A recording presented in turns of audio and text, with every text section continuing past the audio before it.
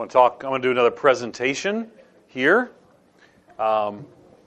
This is a presentation when we use to talk about the gospel and the mission.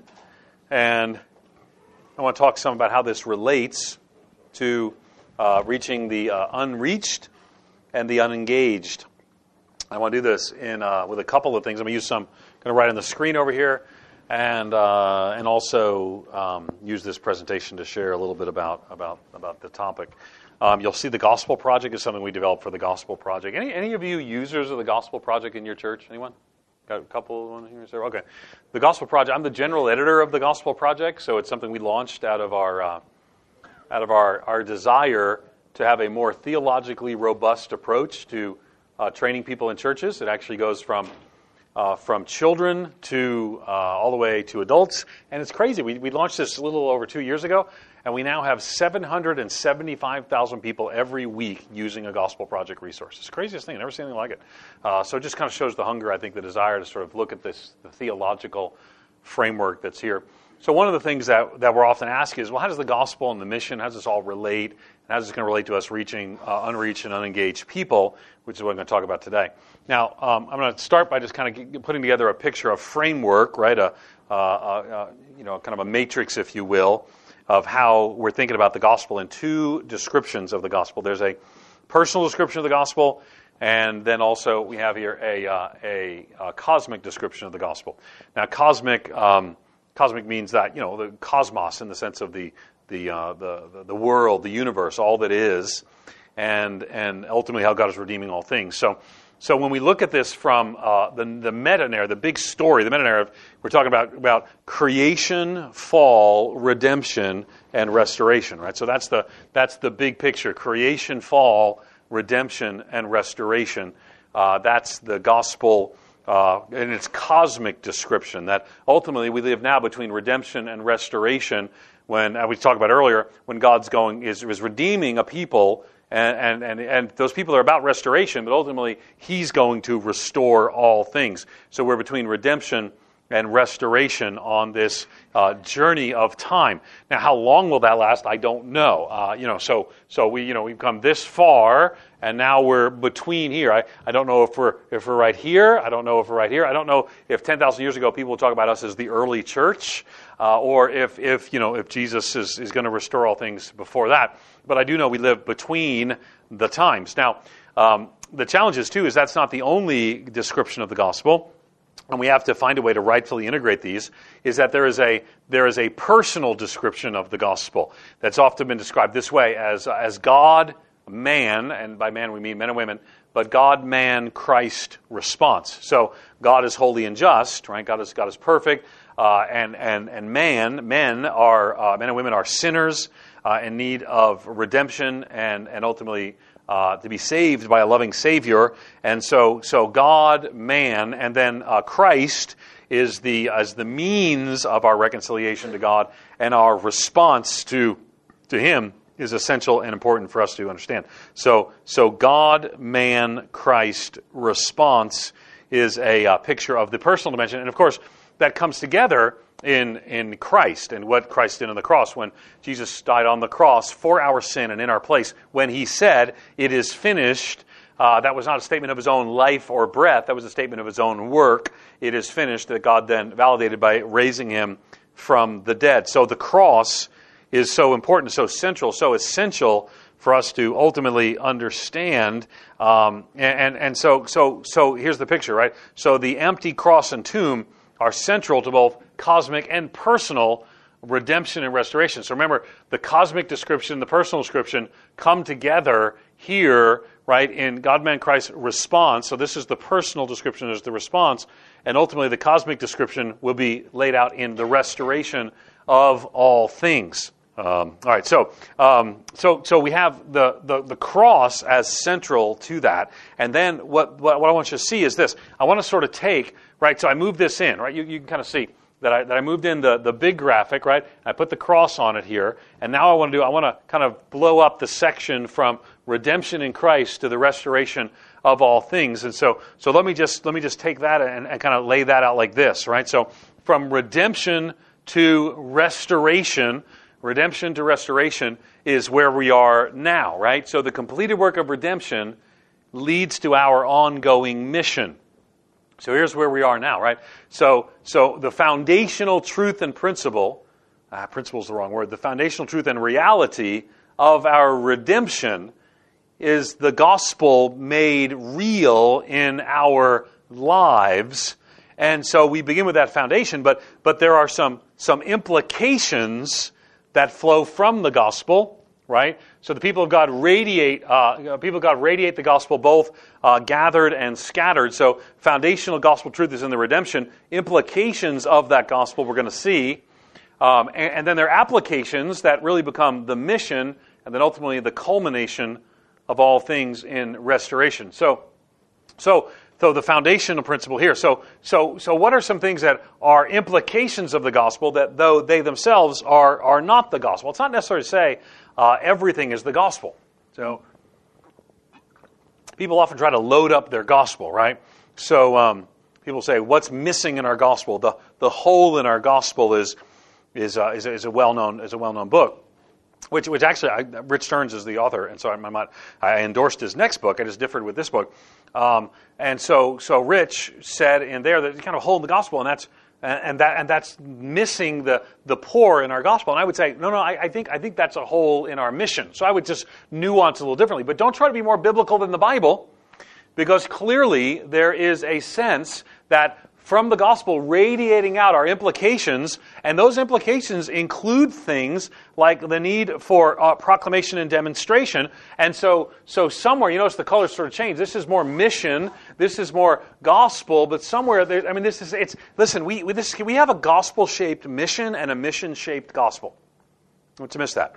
We have a gospel-shaped mission and a mission-shaped gospel. Now, I want to be careful we don't load up the gospel with everything that is the mission. Also, we want to be careful they don't want to take out of the mission everything that Jesus puts in the mission. But we want to have a gospel-shaped mission and a mission-shaped gospel, and these things sort of begin to flow together, right? So the foundation of redemption, the work of Christ on the cross for our sin in our place, that creates a new people, a new king, a new people, a new way of life, that because of the gospel itself cares about the proclamation of the gospel to the lost, the demonstration of the gospel to the broken. Those are implications that flow out of the radiated gospel, that flow out of the gospel itself. And so those are implications, and then there's some applications of that as well. There's just a few of them, right? Some applications. And when we look at those applications, we get a picture of things like evangelism and discipleship, of mercy ministry, of church planting, of cross-cultural missions. Now, this is where we're going to talk about kind of where we are now. And I think one of the challenges, we need a clearer understanding of the gospel. We need to gain a greater confidence of it, but we need a clear understanding, greater confidence in the gospel, the implications of it, and then there are going to be some applications of it. They're going to help us to reach unreached and unengaged people. Now, we're going to do that through evangelism. And I will tell you, Christians love evangelism as long as somebody else is doing it. And I think that's part of the challenge, is that we have to learn that evangelism is the task of every believer. There's not even a gift of evangelism in the Bible. You may have heard it. You may have heard it taught. But the Bible does never mention a gift of evangelism, ever, anywhere. Now, you're going to look it up. I know someone's going to email me. It mentions the evangelist, and the evangelist helps all God's people to engage in their responsibility of evangelism. There's a responsibility, not a gift. And so evangelism, discipleship, mercy ministries, right? Serving the hurting in the midst of a broken, hurting world. And that's one of the reasons that the salvos, I think, are so respected by so many, is that they have this beautiful connection. Many of you might not know, maybe you do know in Australia, but in the States, a lot of people don't know the Salvation Army is also a church. Not also a church, Salvation Army is a church. And but why? Because they have an instant credibility because of what they've known for and what they have done. Why? Because they're applying mercy ministries here as well. Now I will tell you, and you know this, no secret to you, they're having a challenge taking the opportunity that their great reputation gives them to evangelize and start more churches. And so it's a tricky thing. I've been working some with the Canadian Salvation Army on this very, very issue. So these are all things that sort of flow out of that. A couple more things here, and then we'll We'll go into some specifics. So while the gospel is not our work, but Christ's work, Jesus' finished work leads to our ongoing work. Okay, so we don't want to mix. We don't want to miss that, right? The gospel again. We don't want to load up the gospel, but we do want to make sure the mission is rightfully loaded up.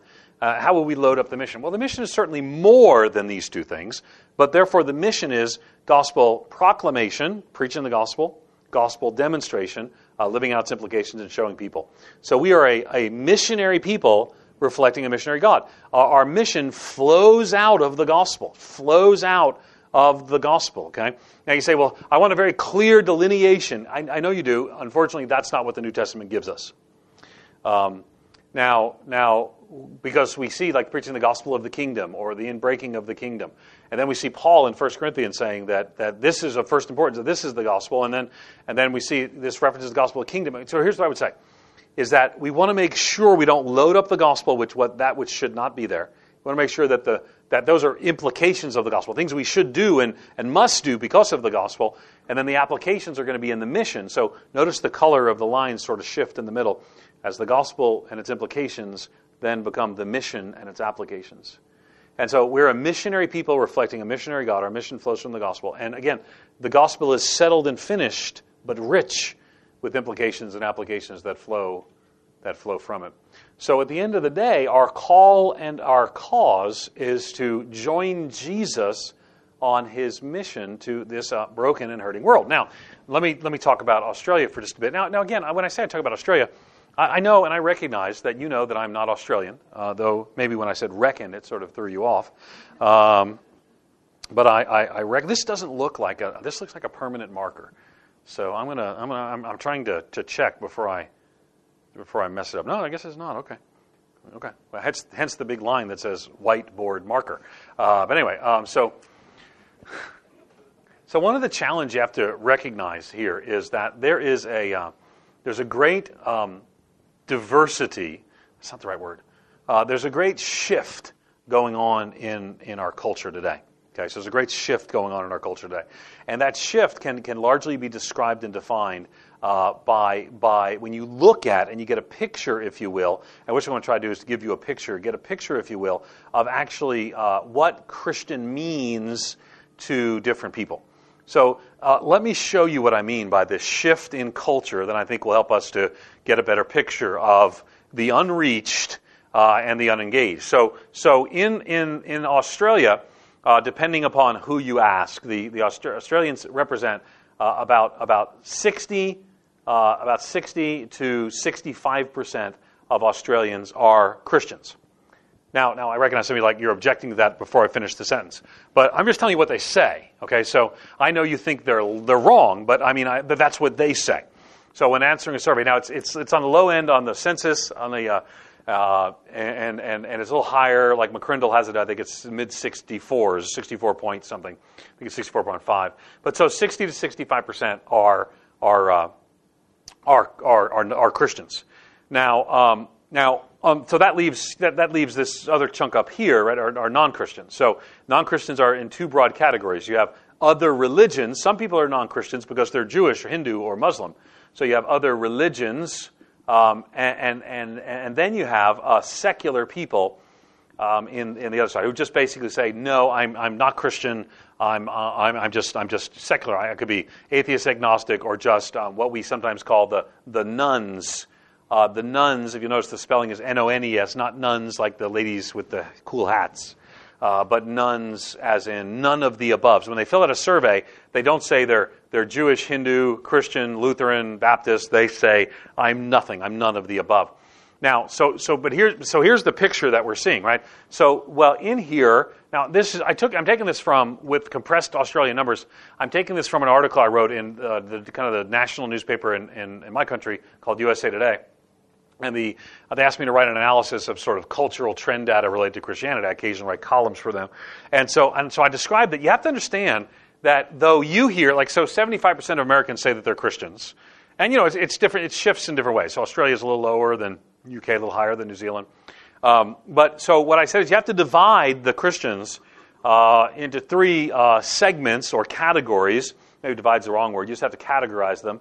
And so really, you have to recognize that about, you can break it down different levels, but about 60 to 65% say they're Christian. But for most of them, they're actually in these first two categories, which we're going to call nominal Christians. They're actually in the first two categories. So those are the nominal Christians.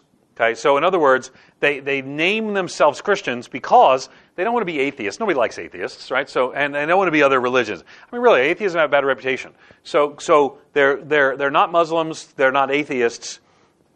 So they say they're Christians because they don't want to fill out a census form and say that they're one of the other things, right? So that's how they explain it. So with that being said, there's here what I call in this article, and I'll explain here. There are cultural Christians. There are congregational Christians,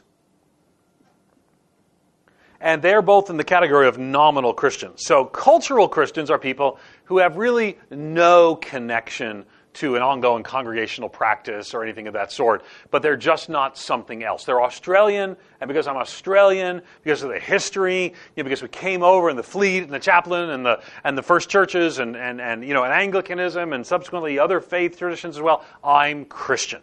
Okay, so that makes up a chunk of the people who say that they're Christians in Australia. But still, there's another category, and that's those who are congregational Christians. Okay, so congregational Christians, you may see them at Christmas and Easter, right? So we call them Creasters, because of Christmas and Easter. But so with congregational Christians, they're not really ordering their lives around their faith. They're not really serious necessarily about what it means to be a committed believer. So Christian to them is something that's related to a heritage, but also has some congregation. Maybe they're baptized as a baby. Maybe they were married in a church. And you can actually see that in government. You'll see this during Anzac Day. You'll see on Anzac Day that there will be some connections. It has a religious feel to it, right? And so there'll be some church connections. Churches will hold ceremonies and celebrations and memorials on that day. You saw that when the Duke and Duchess were here, and they came and they got the Fleet Bible, and they actually signed at the Sydney Anglican Cathedral. They signed the Fleet Bible along with, I guess, 3 monarchs have signed the Fleet Bible.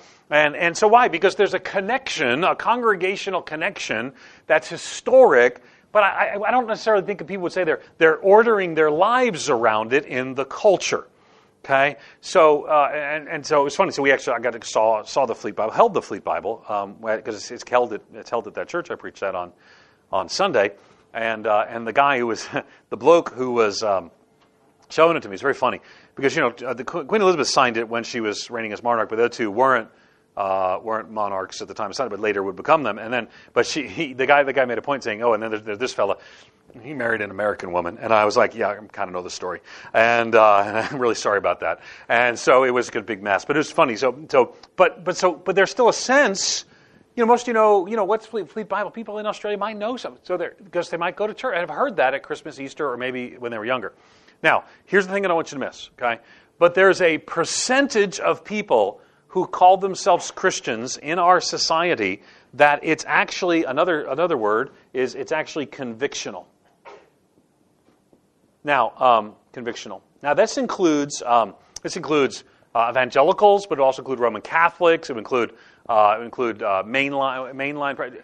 You don't use the term mainline here so much. I think you know what I'm talking about when I say it, but more of the Australian National Council of Churches. But there are people in all those 3 traditions and more where they tend to take their faith seriously. They order their lives around their faith. They make decisions based on their faith. Now, here's the thing I want you to hear. This is important. The percentage of people in the convictional Christian category has not declined precipitously in the last several decades. You say, well, the church has declined. Catholicism is collapsing, and the Uniting Church is in free fall, and those are all true things. But what's happening is those who are convictionally Christians tend to pass on the faith to the next generation. Majority of people who are convictional Christian parents have convictional Christian children.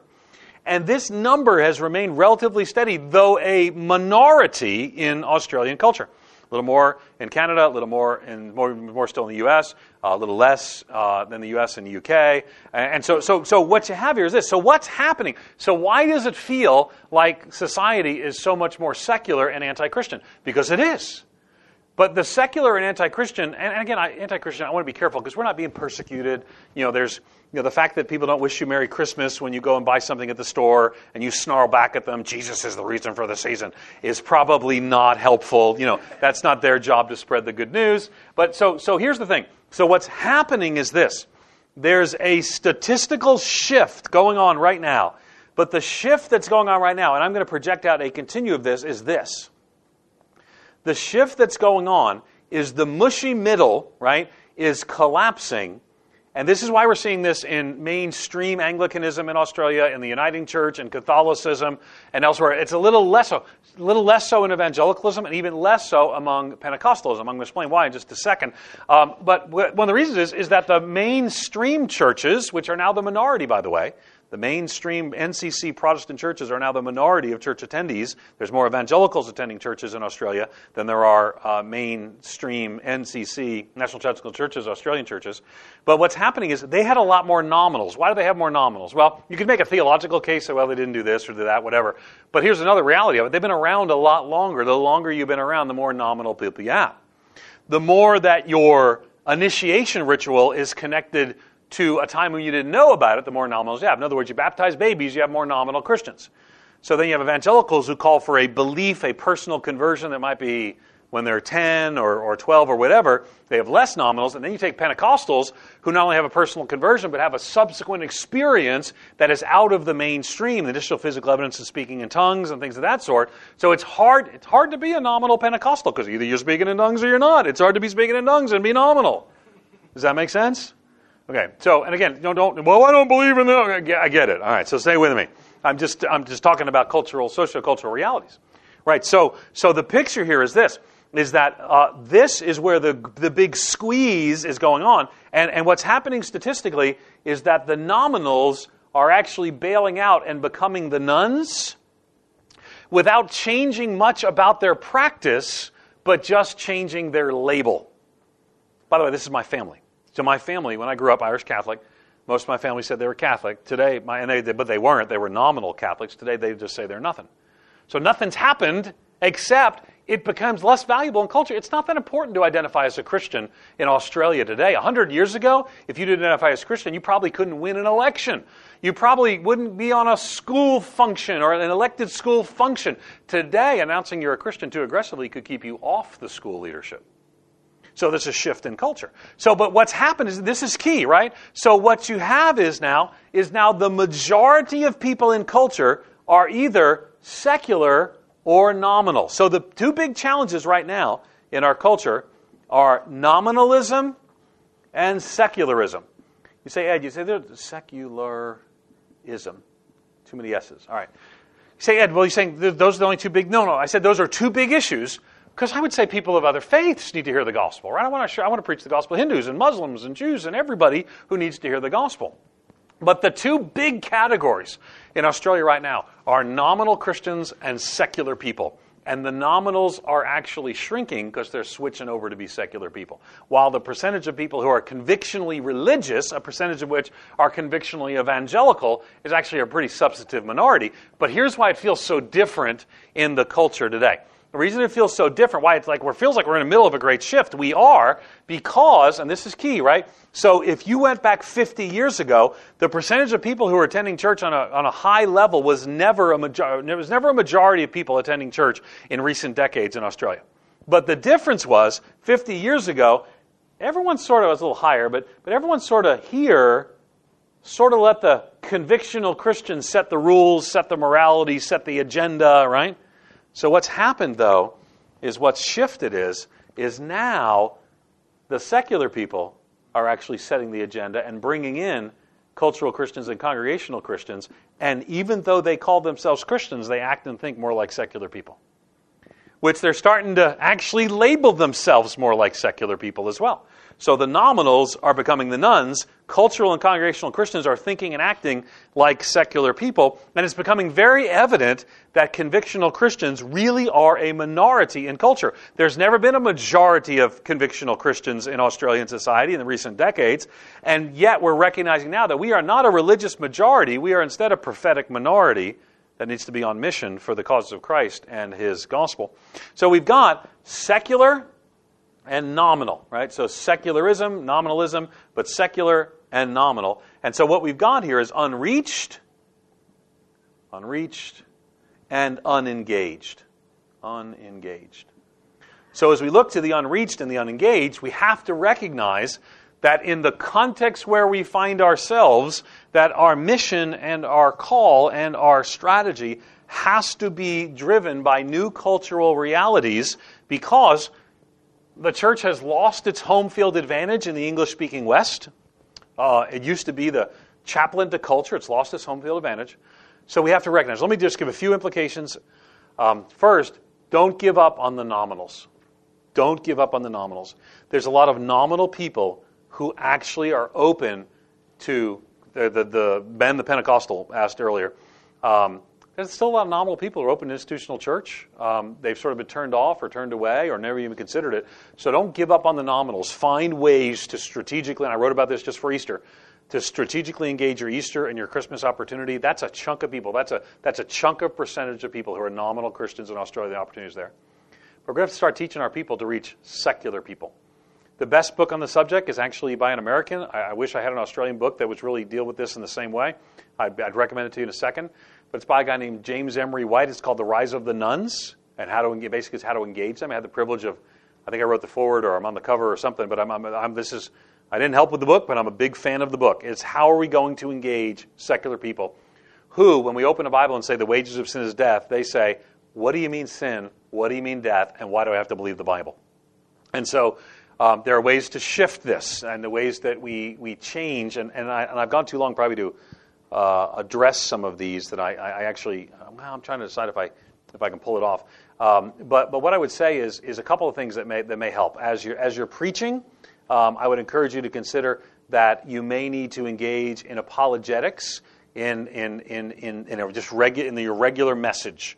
In other words, and you know who's the great at this is Tim Keller. You know, he's reaching a secular place in New York City, and he'll be going through. I'm going through the Gospel of Matthew right now, and I try to do this, and I'll be preaching through Matthew, and somebody, I know people are there, and I'm talking about these miracles, and they're like, there are no miracles. So I'll say, just as an aside, hey, listen, if you don't think there are miracles or miracles could exist, let me explain how your worldview is getting you there, and how ultimately it doesn't make sense.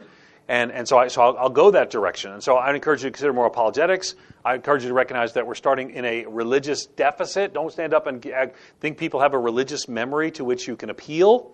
They don't. You can't get up and say, you remember when in the Bible when this happened or that happened? No, they can't remember in the Bible when this or that happened. I'd also add that the greatest apologetic to secular people is not going to be the fact that the prophecies in the Old Testament kind of reflect and come true in the New Testament. The greatest apologetic to secular people is going to be that the people they know who are genuine Christians live radically different lives and are living with a peace that passes all understanding. And lastly, I would say that don't be afraid to tell the story of the gospel, and to actually call people and to say to them, there really is a creation, fall, redemption, and restoration. Help them to understand what the big picture that Christians believe means, and challenge the ways that undermine perhaps the defeater beliefs in their lives. Again, I'm relying on Keller's term for defeater beliefs as well. So I'll give you a big picture. Let's go to questions, because I want to make sure we didn't have enough time for questions before. We want to make sure we really honor your time with questions. So I'll turn it over to these guys for Q&A.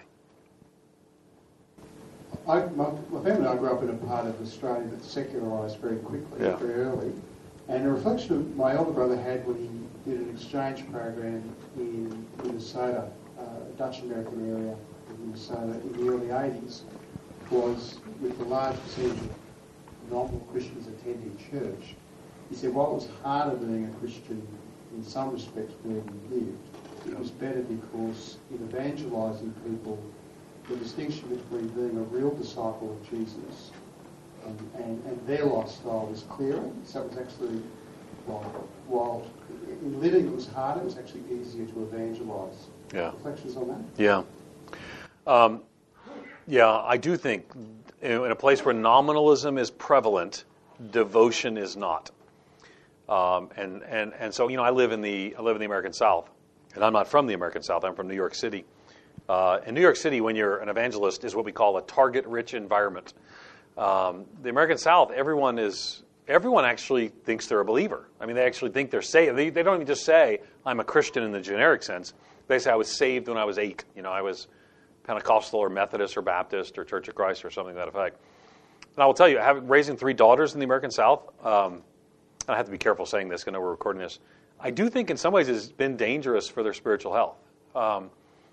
And they've said that. They've said, everyone we know is sort of like a Christian, but they're not. And when I was planting churches, I planted a church in the inner city of Buffalo, New York, one of our poorest cities, and very secular environment. I got to tell you, you knew who was a Christian, who wasn't, and when you became a Christian, it was a radical change of life. And so I do think that, and there are certain places here. We have, Sunshine Coast, right? Isn't that disproportionately got a church presence? And there are places like that are Bible Beltish in Australia. But I think that it confuses what the converted life actually looks like. When basically the culture feels religious, and you just basically go to church or not, then it confuses that. So I'm not excited about the secularization of the West, but I do think one of the good outcomes of what I think is probably a bad thing is that what a Christian is going to be much more clear. And so I don't anticipate that in 50 years, the majority, 50 years from now, Australia will be a different place. Melbourne will be the largest city in Australia, and they will mock Sydney incessantly for this. One of the other things is, 50 years from now, the majority of people who live in Australia won't identify as Christian. Some of that's because of the way your immigration patterns have changed. You historically brought in people from, first English-speaking Anglicans, but then even the other immigration patterns were from Europe and places like that, and so they all identify as Christian, even if they're not committed. Well, now it's more Asian immigration, which they're followers of other world religions. So there's that. But also, too, I just think for most Australians, they're just going to get honest, like Americans, and the Brits are getting honest, that no, I'm just not.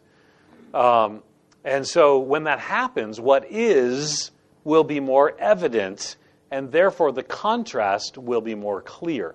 So I think it will be both harder and easier to be a Christian at the same time. It will be harder because there is a certain value of being a Christian that where I live, people don't do certain things because it's a churchy kind of culture. And so that benefits my parenting, perhaps, in some ways. My children are not faced with some of the aggressive, secular, worldly things that they might be faced if they grew up in New York City. So it's harder, but it's also easier. And it's easier in that they go along with the stream of culture. It's harder because they're going along with the stream of religious culture. And here's the way I put it. I think people in religious culture are inoculated against the gospel. So, and it's inoculation key. So, matter of fact, Scott and I were talking. He's got to take one of his kids in for their inoculations. Vaccinations. Is that what you call them here? Vaccinations? We call them inoculations. It's the same idea. They're going to inject your child with a weakened or deadened version of a disease that they will build up antibodies to so they're resistant to the real thing that could kill them. So they might even feel sick for a day or two, right? A little sore for a day or two. Well, I think that when you're in a religious area, you've inoculated the whole population with a weakened version that makes you resistant to the real thing. And so I think therein is the danger. So being a Christian in a secular society gives the opportunity for a clear proclamation of the gospel and clear life change. Just harder sometimes as well. It's a great question. Yes. Yes, sir. Thank you. My name's Jeff, and I'm an Anglican priest. Great. And you say priest, which all the Anglicans that I've met so far in Australia don't say priest. So it's nice to reach an Anglican who says priest. I've been to Sydney. Yeah, that's mostly. And I hang with the Anglicans I hang with are Archbishop Collini and Akinola and those guys. But anyway, so tell me more. There was some English writing a few years ago that talked about the situation in the UK of having a group of people who still attend church, and all their nominals boiled off as well in the 60s here, and a group of people who used to attend church in the last generation, and divided the D church, they use that word, into open D church and closed D church. Yeah. And the closed D church were people who, they or their families used to do church and Jesus and all that, but we crapped on them and they left. Did they actually say crapped on them? No. Okay, but I get the point, though. We're doing a Royal Commission in Australia about institutional abuse of children. Yeah, I've read. And a number of churches are being humiliated by that, including our Sure. And the Sallies, etc. the closed D church, who kind of met Christians and we hurt them. Any comment on how you engage with those folks? By the way, my grandfather-in-law was in Canada from the UK. It was called the Homes of Waifs and Strays, and my grandfather was one of those. When Donna and I went to in Halifax, there's the port of entry where most of the people came. Donna looked up in the computer, and they found her grandfather, and they immediately said, "Oh, we're so sorry. Here's some information about what happened," because they were part of that abuse and that challenge in different eras, as you know. We were talking about reaching de-churched people. They which some of the language we used. They're unchurched because they went to church and something happened, and so then they dropped out of church. And you're right. I think there are the open de-churched and the closed de-church. And the closed de-church are generally closed de-church because of experience of a negative thing. It might be a pastor's kid. I was in an airport. I use sign language. It wouldn't be the same here because it's American Sign Language.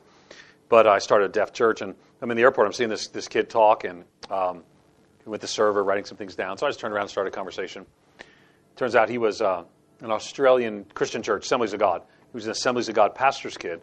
But he just burned in the church. His dad was treated poorly, and so he just burned in the church.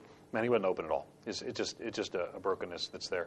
I would say some of the hardest people to reach are people that have been reached and are now unreached. It's not just that they're inoculated; it's that they have a bit of a revulsion towards the things of the faith.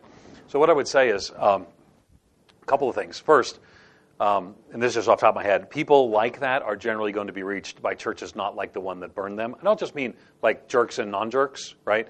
But what I mean is that if you got burned in a Pentecostal church, you might hear the gospel in an Anglican church. If you got burned in an Anglican church, you might hear the gospel in a Baptist church. And so I think you have to recognize that it might be somebody who you walk in and there's a difference and it feels different from where you actually are. Second thing I would say is that, I saw a friend once witness, and someone was explaining, they were sharing the gospel. Someone was explaining some of why they were de-churched. And they had a great phrase. I think it's helpful. They said, well, I couldn't follow a God like that either. I think a disavowal of the Christian action in the name of God is sometimes a good thing to do. So I couldn't.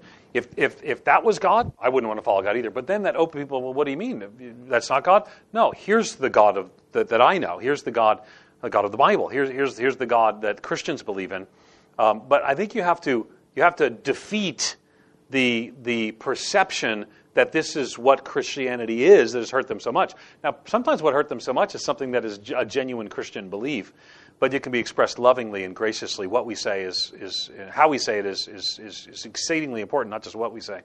So I think that's been a key issue. I would say too, our experience has been is that it takes time. I guess it takes time for everybody, but it takes a long time. And what I would say is people who've been burned by church, you may actually help them engage in Christian community that's not congregational, but it's actually just Christian. In other words, it might start. I think of my neighbor, one of my neighbors that I mentioned. For her, she was burned in a church, and then she has a different view than our church on an issue that's significant. And so, but for her, she was burned. I mean, she's very much burned in a church. And so what I would say is, man, we just want to love her and be her friend. We watch her kids. We're friends. We're neighbors. We invite her over for dinner. We pray when we do. We invite her to Easter services. And but we're recognizing that it takes a long time. My family, most of my dad's side of the family is not believers. My mom's side of the family, my mother and her husband, my parents got divorced. My mother and her husband are believers, and actually in the Orthodox tradition, they're Eastern Orthodox. Now he's a priest, so my stepfather's an Eastern Orthodox priest. I'm like a walking ecumenical movement. But when my sister died of a rare form of cancer when she was a young adult, and that's what cemented my father's secularism in a lot of ways. And that's the wrong word, secularism. He's spiritual but not religious. But my mother, who was a pastor's wife, priest's wife, she walked away from the faith for 7 years. she just said, I can't follow a God that would allow such hurt. I see my daughter tortured to death by chemotherapy, and I think, and you know, my stepfather and I are not particularly close. I'm being very self-referential and probably giving too much information. We're not particularly close. They got married when I was a teenager, and you know, having a teenage stepdad when you're a teenager never goes well. But what he did is, and I've seen him do with others, he just loved her and kept showing the love of Christ to her, and her hurt, which was not by church people, though there were some church people. There was a couple of, church people said really dumb things. It must be God's will. This must be God's best. There must be something around the corner that's better. What's better than your daughter living and not dying a slow death from cancer? But for her, one of the things I appreciate about my stepfather, even though, like I said, we're not close, is that he was patient enough and loving enough that 7 years, and now she's walking with the Lord, and her life has been, reset around the things of faith. And so I just think that patience thing can't be understated. One of the things, there was a study of, and I wish I could remember the study off the top of my head, and I can't remember who did it, but I do remember it was good, is that of convinced atheists, I think it was half of convinced atheists were actually people of faith who had a bad experience of some sort, like my mom would walk away because of illness, or like a church kind of did something bad or whatever. And what I would say is, I think the answer in those kinds of situations can be patient, loving, appealing. 2 Corinthians 5, we plead on Christ's behalf, be reconciled to God. Well, that's going to be a lot of love before we actually get to that. But it's a great question. I don't know that I answered it particularly well, but I'd like to think more on it. But I think it's a great question, an important question. So I'll actually, what I did was, you may have noticed that I reached down and I turned on my phone, because I recorded that, because I want to think more on that, and I want to write it out a little bit more, and I want to think more on it. So if you read it at edstetzer.com, you expect in a couple of weeks I'm going to write out and kind of add some stuff to that. So thanks so much. Glad you're here as well, and good to see a priest, because I'm used to Anglicans having priests. So yeah, who else?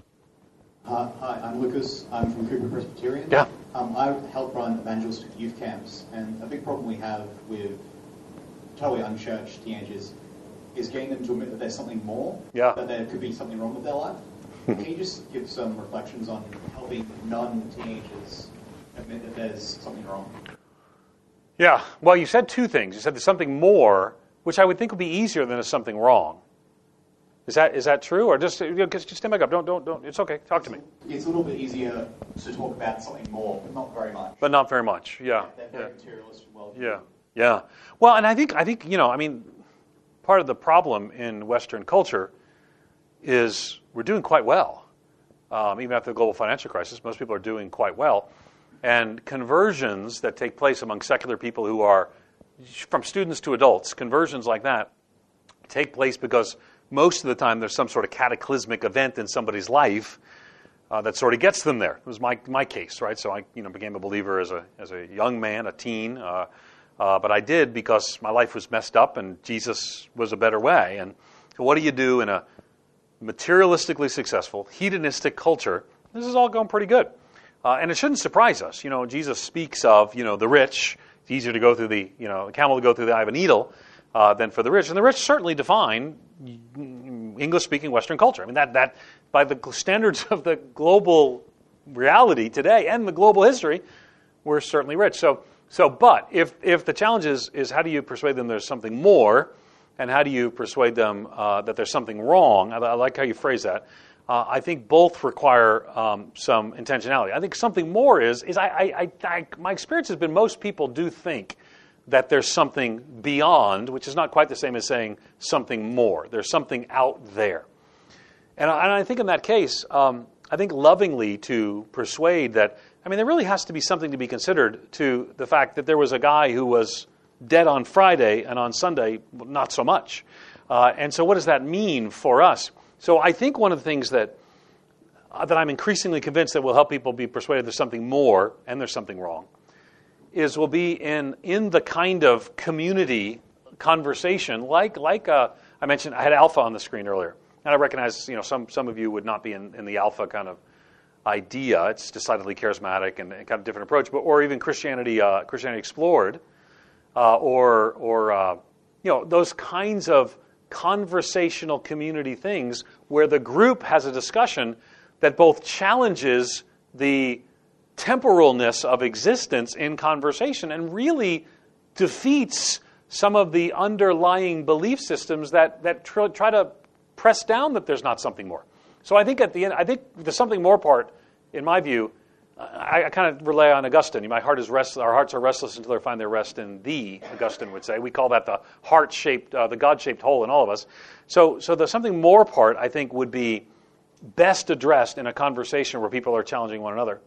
The something wrong part, I think, is a little harder. Maybe a little harder, maybe a lot harder. I would think a lot harder. You're saying a little harder, but it's certainly harder. And I think that the something wrong has to be, for me, I actually don't do this so much with secular people, God, man, Christ response. And part of the reason I don't do that is this first thing I did with my dad. So I came, new believer, just came to Christ at some camp that my mother made me go to hear the gospel. And I come home to him, I say to my dad, Dad, are you saved? First thing I said, Dad, are you saved? And he said, saved from what? And I said, I don't know, but you need to be. And so I wasn't exactly the most gifted evangelist. But I would say that just recently my dad went through he called me up and said he was going to go in through some surgery that was life-threatening, an aneurysm. I had to have repaired in his brain. And he'd either be life-threatening or he could lose his mental faculties. So I said, well, can I come down and talk to you? And, I've been sharing my dad the gospel for 30-plus years. So I imagine he smiled and said, sure, bring your Bible. I didn't bring my Bible, but I think I did bring my Bible. But anyway, he didn't say that. So on 3 days' notice, I booked a flight and flew down to across the country and to meet him for lunch. It was the most expensive ham sandwich I've had in my life because buying a flight on short notice is challenging. So my dad's really smart, smart guy. He's a very successful business consultant, lives on a beach in Florida. And so I flew down there. And I will tell you that I didn't do God, man, Christ response. What I said to him, and we had a 3-hour conversation. We laughed together, we wept together, we prayed together. He's very open. It's the most intense, in-depth conversation I've had about the gospel with anybody who didn't trust and follow Christ. And he didn't trust and follow Christ. He's not a believer today. So, but what I did is I talked about this. Dad, clearly there is and I use some apologetics. I'm starting with apologetics. I said, Dad, there's clearly a creator, and why we talked about this, or there's clear, sort of, some of your presuppositional apologetics, whatever. But I used some of the classic arguments. I didn't talk about them. I didn't say I'm going to now move into the ontological argument, my father. We're going to get to the teleos cosmology. Anyway, I didn't do that, but I just started there. And so I said, so let's talk about it. So the world was good, but it's broken. Dad, you can see the world's broken. Your head is broken, right? You're going to go in for surgery because your head's broken, and there's sin around, there's wars, and there's injustice, and so, but then, and this is the tricky part. So lovingly and with joy and share this. But at the end of the day, it's the what's wrong question.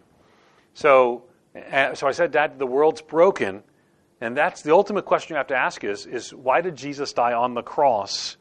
What was his purpose? And he said, well, I guess he was a good example. I said, yeah, and I get that he was a good example. But ultimately, he died on the cross for our sin in our place. Let's look at what he said, and let's look at why he said it. Now, I would tell you, that's a conversation that's going on 30 years. I wouldn't get there in a 3-hour conversation. But again, it's helping them understand that God is holy, and because of the holiness of God, which may be the hardest concept, it might be the fundamental concept that everyone needs, because of the holiness of God, there's something wrong. And that something wrongness takes some time to get to. So for me, it just recognizing that when you're working with secular people, you're not starting like one step from, I need Jesus. You're starting like 10 steps from, why would I even need Jesus? Because they don't recognize there's something wrong. So what I would say is, in a picture of a redemptive plan, I try to lay that out. But I also recognize that it's going to be multifaceted response. They're going to see godly Christians, and they're going to say, oh, I need what they have. They're going to be challenged intellectually, and they're going to say, maybe what I'm believing is not right. And they're going to be 5 or 6 things that together lead to, the Holy Spirit uses to draw them to Christ and be changed by the power of the gospel. But I don't think there's any, here's how to do that. Now, again, I would encourage you to read the book I mentioned earlier, James Emery White, The Rise of the Nuns, which is basically about how to reach secular people. And there's a lot of other resources on there. But that's, in a short time, just to answer there, that kind of the journey I would try to go on. Okay? Probably time for one more. From our Uniting Church pastor friend. We've had an Anglican priest, and now we have a Uniting pastor. I'm really interested in your comment earlier, and it relates, of course, to what we were looking at with the Unreached and the nuns and the rise of the nuns, looking at that whole understanding of the majority of people and the majority of churches of all denominations are unengaged in meaningful ministry. Hold on one second. Did you see how he wrote that down? He got that exactly right. Go ahead. Sorry, it's the journalist. It is? Oh, yeah. It's really good. But what I'm interested in understanding more about is what do you class as that understanding of meaningful ministry? Yeah. What is meaningful? What is mission? Where does that intersect with ministry? And why are we unengaged? See, this is the problem. It's the problem with having people like you in my seminar because they give me one session and they don't allow me to give all of the underpinning of that statistical statement. So I'm a little bitter towards Scott the Wolverine Sanders over this. All right, so let me explain. What we did is we surveyed 7,000 churches, of all different denominational, all different Protestant denomination traditions. Catholic churches aren't structured the same way that you can access surveys. For example, there's not like who do I call as the pastor? I need to talk to the senior priest, minister, pastor. There's nobody who can. I understand. Yeah, exactly. So research-wise, you can't do that. So Protestant, and so what we did then is we did a series of surveys of the pastor, minister, priest's perception of the involvement, and then we have subsequent research surveys that show the people's perception of their involvement, and we defined meaningful ministry as something beyond. Well, actually, let me give you the exact numbers. Okay, so this is.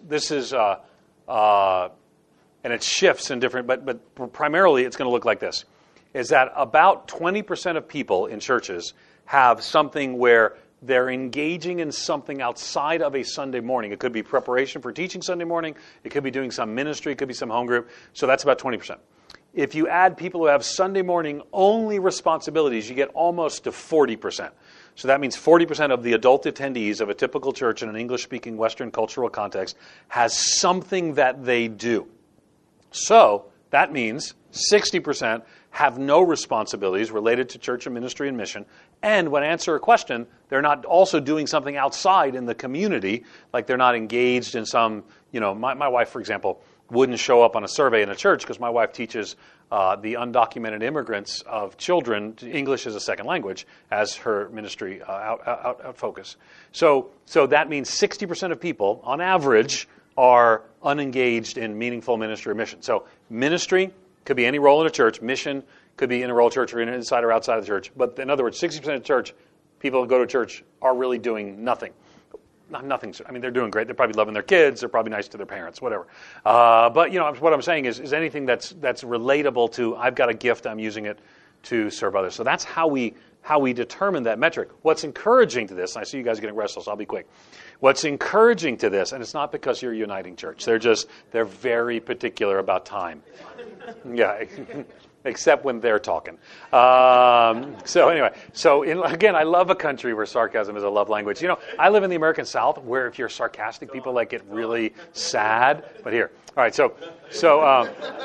But here's the thing that's encouraging. Is what we found is about 10% of the churches actually have over 60% of people actually engaged or involved.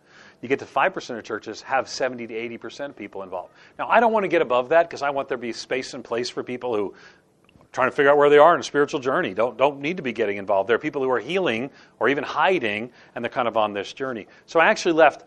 That stat didn't discourage me because I can find examples and models. We wrote about it in a book called Transformational Church, models of actually higher level of engagement and involvement. So I think more and more we're hearing people talk about that, and I think that's an encouraging thing. It's also an opportunity of us trying to shift the understanding of what is mission, what is ministry. Yeah. The person who says, I don't do any ministry or mission within the church or as an outreach of my faith, it was actually a regular volunteer down at the hospital. No, we would include that. We included that. We included, one of the questions was, do you serve people in the community outside of your local church? And that number included. So no, most people just aren't doing that. So I know, because you and I are both have a passion for seeing more of that. That's more of a mainline passion, and evangelicals are now more and more discovering social justice and engaging in ministries of mercy. But no, that was including that. And by the way, when a church has a higher percentage of people who are serving the hurting in the community, their evangelistic opportunity and their evangelistic results are actually higher as well. We found a statistical correlation between serving the hurting and evangelistic processes and success in a local church. That's in the chapter on mission. So my view of mission is I think, probably similar to where you include serving the hurting, but that's still 60% are doing nothing. And here's the thing, it's going to be higher among your church than it is among Ben the Pentecostal's church because of some of the reasons that I said. The longer you've been around, the more historic you are, the more nominal you tend to be. 100 years from now, Pentecostals will be dealing with the same thing that Uniting Church is dealing with and others are dealing with, high percentage of nominal believers.